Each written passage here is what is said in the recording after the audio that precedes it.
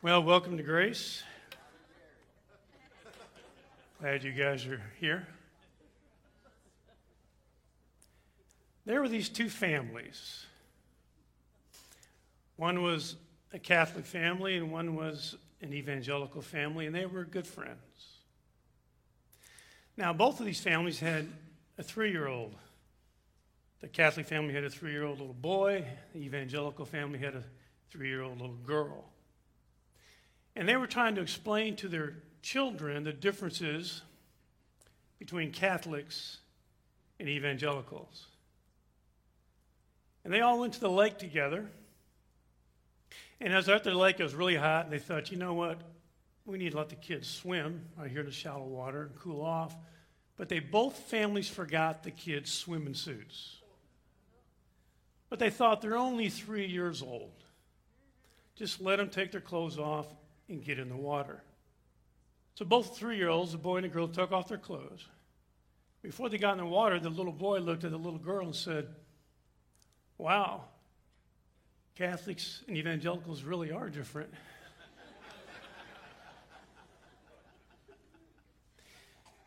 You know, there are a lot of differences, but there are also a lot of similarities.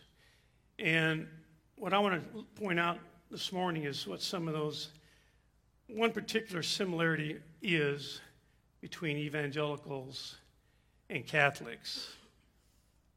One of the things that you see as far as Catholics are concerned is that if somebody is said to go in the ministry, they become a priest.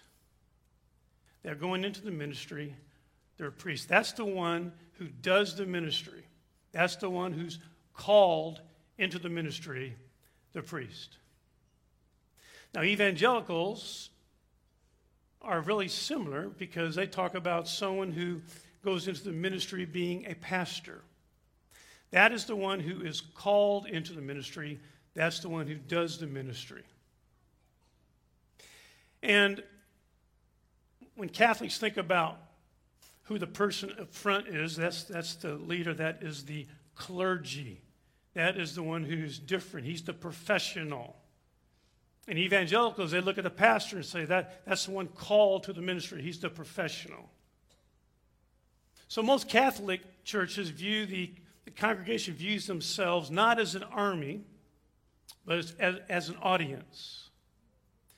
And most evangelical churches, they don't view themselves as an army, they view themselves as an audience.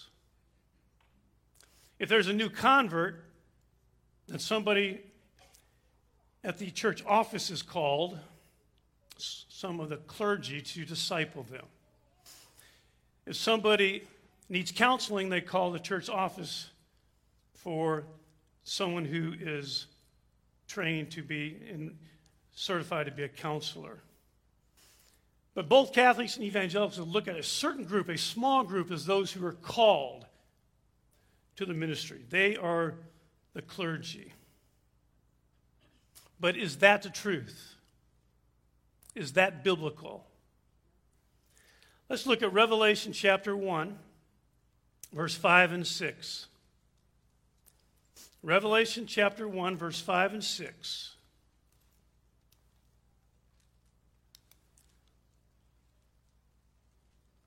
It says, starting in verse 5, "And Jesus Christ, the faithful witness, the firstborn of the dead, and the ruler of the kings of the earth, to him who loves us and released us from our sins by his blood," now listen to this, "and he has made us to be a kingdom, priest to his God and Father." Read that part again. "And he has made us," not just a few, not just one or two. He's made us the body of Christ, the church. He's made us to be a kingdom, priest, all of us, to his God and Father. To him be the glory and the dominion forever and ever. Amen. This is all believers. Jesus Christ has made all believers in Christ to be priests. He's made the church to be an army. Never, ever intended it to be an audience. He made us to be an army of priests. So you are a priest. We are a kingdom of priests. Now the fact is that professional church leaders since the 3rd century AD have worn certain clothes, clerical collars and robes, to confirm the lie that there is some type of dichotomy, some giant chasm between the clergy and the laity. When in fact there is no such division biblically.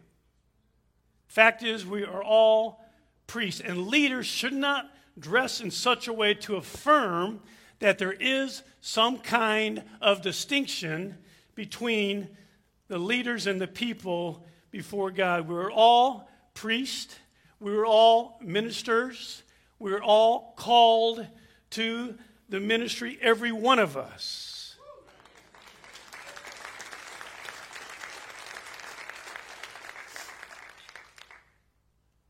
You know, people have asked me from time to time, how come my name is not on the church sign out front? I say, if we put my name on there, we got to put all our names on there. Because we're all ministers. That's biblical. We're a kingdom of priests. By the way, this is not just God's plan for the New Testament church. This has been God's plan all throughout time, all throughout history. In fact, I want to go back to a passage when the Israelites came out of Egypt and stood before Mount Sinai to meet with God and become his covenantal people. Exodus chapter 19, verse 3 through 6. Let's see what happens here. Exodus 19, verse 3, and Moses went up to God, and the Lord called to him from the mountain, saying, thus you shall say to the house of Jacob, and tell the sons of Israel, you yourselves have seen what I did to the Egyptians, and how I bore you on eagle's wings and brought you to myself. Now then, if you will indeed obey my voice and keep my covenant, then you shall be my own possession among all the peoples of all the earth, for the earth is mine. And listen to this now. And you shall be to me a kingdom of priests and a holy nation. These are the words that you shall speak to the sons of Israel.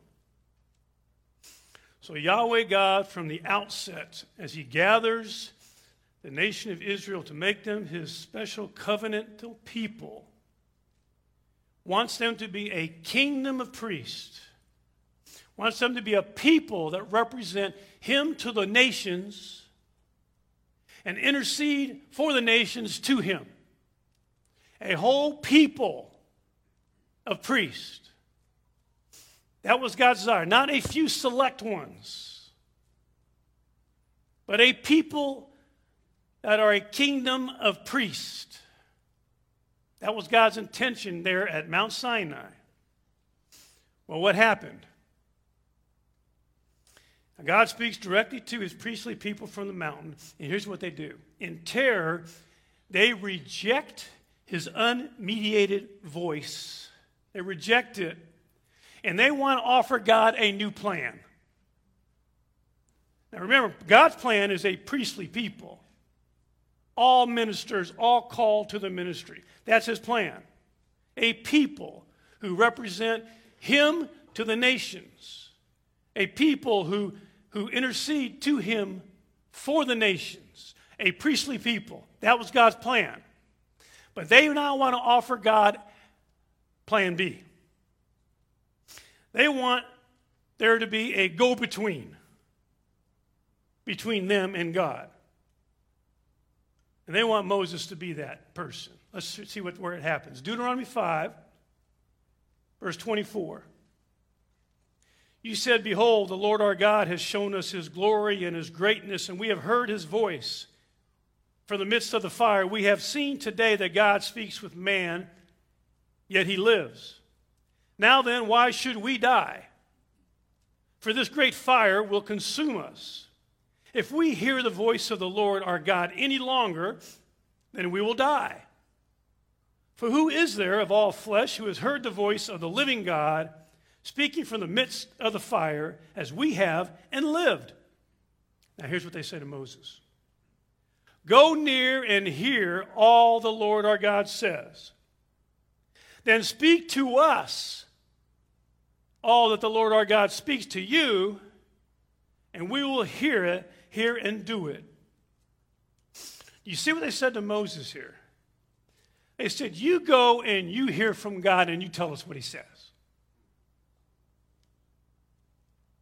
We have plan B, Moses. Plan B is you are our go-between. We don't want God speaking directly to us. We want you to be the go-between. So what they do is they reject God's desire for them to be a kingdom of priests. They say no to plan A. We got plan B. Moses. He'll be the go-between. So what does God do? God gives them plan B. Except it's not Moses. He establishes Moses' brother Aaron. And Aaron's line, his descendants, to be priest for Israel. I want you to know that is plan B. The people rejected plan A. But God's not through. God still wants a people that will be a priestly people. God still wants plan A. So God speaks to the prophet Jeremiah about a new covenant that's coming. Jeremiah 31, starting in verse 31, says, Behold, days are coming, declares the Lord, when I'll make a new covenant with the house of Israel and with the house of Judah, not like the covenant which I made with their fathers in the day I took them by the hand to bring them out of the land of Egypt. My covenant which they broke, although I was a husband to them, declares the Lord. But this is the covenant which I will make with the house of Israel after those days, declares the Lord. I will put my law within them and on their heart, and I'll write it. And I'll be their God, and they shall be my people. So there now is a prophecy of God is going to cause there to be a new covenant. Now, this new covenant, we know, was actually inaugurated by Jesus Christ when he died on the cross, rose again, ascended to heaven, and poured out the Holy Spirit upon the church. So now we have God back to plan A. How do we know that? Apostle Peter tells us. 1 Peter chapter 2, verse 4 and 5. And coming to him as a living stone which has been rejected by men, but is choice and precious in the sight of God, talking about Christ. He then says, you also, as living stones, are being built up as a spiritual house for a holy priesthood to offer spiritual sacrifices acceptable to God through Jesus Christ. Go down to verse 9, 1 Peter 2:9. But you, not just a few, all of you, but you are a chosen race, a royal priesthood, a holy nation, a people for God's own possession, that you may proclaim the excellencies of him who has called you out of darkness into his marvelous light. So Peter tells us in verse 5 that we are being built up into a spiritual house for a what? A holy priesthood. All of us. Not just some of us. And when he gets to verse 9, he actually quotes the Greek translation of Exodus 19, verse 6 that we read earlier. He quotes it. So we are, right now, this is not future tense, right now, we are a chosen race. We are a royal priesthood. All of us. For some of you right now, this is really a paradigm shift. But it's an important paradigm shift that we all make. We're a chosen race. We are a royal priesthood. We are a holy nation, a people for God's own possession, a people who will now be a priestly people who will represent God to the nations and will intercede for the nations to God. So God's plan, expressed at Mount Sinai, and then prophesied through Jeremiah, is now in the new covenant. We're back to plan A. Now again, he didn't say he made some of us priests. He called some of us to the ministry. He made some of us ministers. He made all of us priests. We're all ministers, and we all have been called to the ministry. Now, when you read the book of Acts, first century Christians had no specialized group called clergy. The New Testament nowhere uses the word to describe a few select leaders. They understood they were a priestly people. They understood they were all ministers. They were all called to the ministry. I mean, some may be able to fulfill their ministry without having to work another job. I'm one of those who gets the privilege and the honor to do that. I get to fulfill my ministry and not have to work another job. Some, but that does not make me clergy. Not biblically. We have some who are receiving donations to do their ministry, but we all have our ministry. We all have our calling. All of us. Now, what happened in church history? We see in the book of Acts, they understood this. We see this in the epistles, they understood this. What happened? Well, in 258 A.D., the bishop of Carthage, Cyprian, he began to treat all the Old Testament passages that talked about the Aaronic priesthood. He took all the privileges of those priests, the sanction, the duties, the responsibility of the Aaronic priesthood, and he applied it to the church officers. And church leaders throughout church history, Catholic and eventually Protestant, have kept this false teaching alive. But not here. If you are saved because you have repented and believed in Christ as your Savior and Lord, then you are a priest. You are a minister. You have a calling from God. You are gifted by the Spirit of God to accomplish that calling. Now, the Apostle Paul, he uses another way for us to understand this same truth. The Apostle Paul talks about the body of Christ. Now, I wanted you to picture something here. Because a lot of times we get lost in a simple metaphor. I don't know if he looks familiar to you at all. But here's the whole idea of the body of Christ. Let's read the passage first. Ephesians chapter 4, verse 7. Ephesians 4, verse 7. He says, but to each one of us. Read that part again. But to each one of us, grace was given according to the measure of Christ's gift. He's talking about spiritual gifts. Each one of us has at least one. You're a Christian, there is a supernatural ability inside of you by the Spirit of God to do a special ministry. It's in you.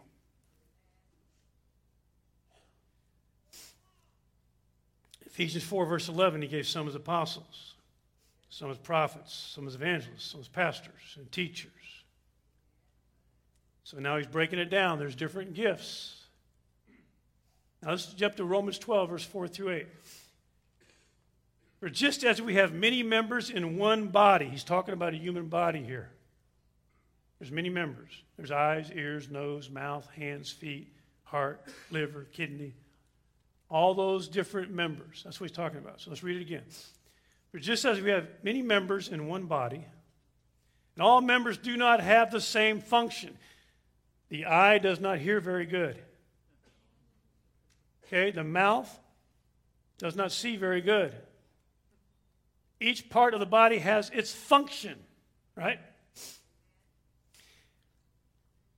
And all the members do not have the same function. So we who are many are one body in Christ. That's us. We're a body. Christ. Individually members of one of another. Since we have gifts that differ according to the grace given to us, each of us is to exercise them accordingly. If prophecy, according to the proportion of his faith. If service in his serving. Or he who teaches in his teaching, or he exhorts in his exhortation, who gives with liberality, he who leads with diligence, he who shows mercy with cheerfulness. So he's saying that you are part of the body of Christ. You have a certain function. You have been supernaturally gifted for that function. And it's important that you fulfill that function. Let me tell you what's happened, though, throughout church history. Because the clergy, this false teaching began really by 258 AD. Because of it, what happened is the clergy wanted to control everything. They were the ministers. They wanted everybody just to show up, sit in rows, and behave themselves. They will do the heavy lifting. They're the professionals. So they taught everybody else to be passive. You're not a minister. We're the ministers up front. That's what they taught. This is a lie. What's the result of that teaching? Well, you got people who can see in the body of Christ. They can see things that the body of Christ needs to know about. They also are visionary people. But instead of allowing those gifts to function, the clergy shut them down. Because they believe they do all the seeing. And then there's those in the body of Christ that have different speaking gifts. They can teach, they can preach, they can prophesy. All these different gifts, but the clergy says, no, that's our job. So you just be quiet. We will do all the speaking. We don't need any people speaking into small groups or prophesying or giving words of knowledge. We don't need any of that. We will do it all. So they gagged the rest of the body of Christ. Then you have those in the body of Christ who can hear from the Lord. They can hear and they know what's on the Lord's heart. But the clergy says, we do all the hearing. We don't need you to do any hearing. We do it all. And then you got those who, serve the body of Christ. But the clergy says, no, we'll do that. We do all the serving. We're the ministers. We don't need you doing it.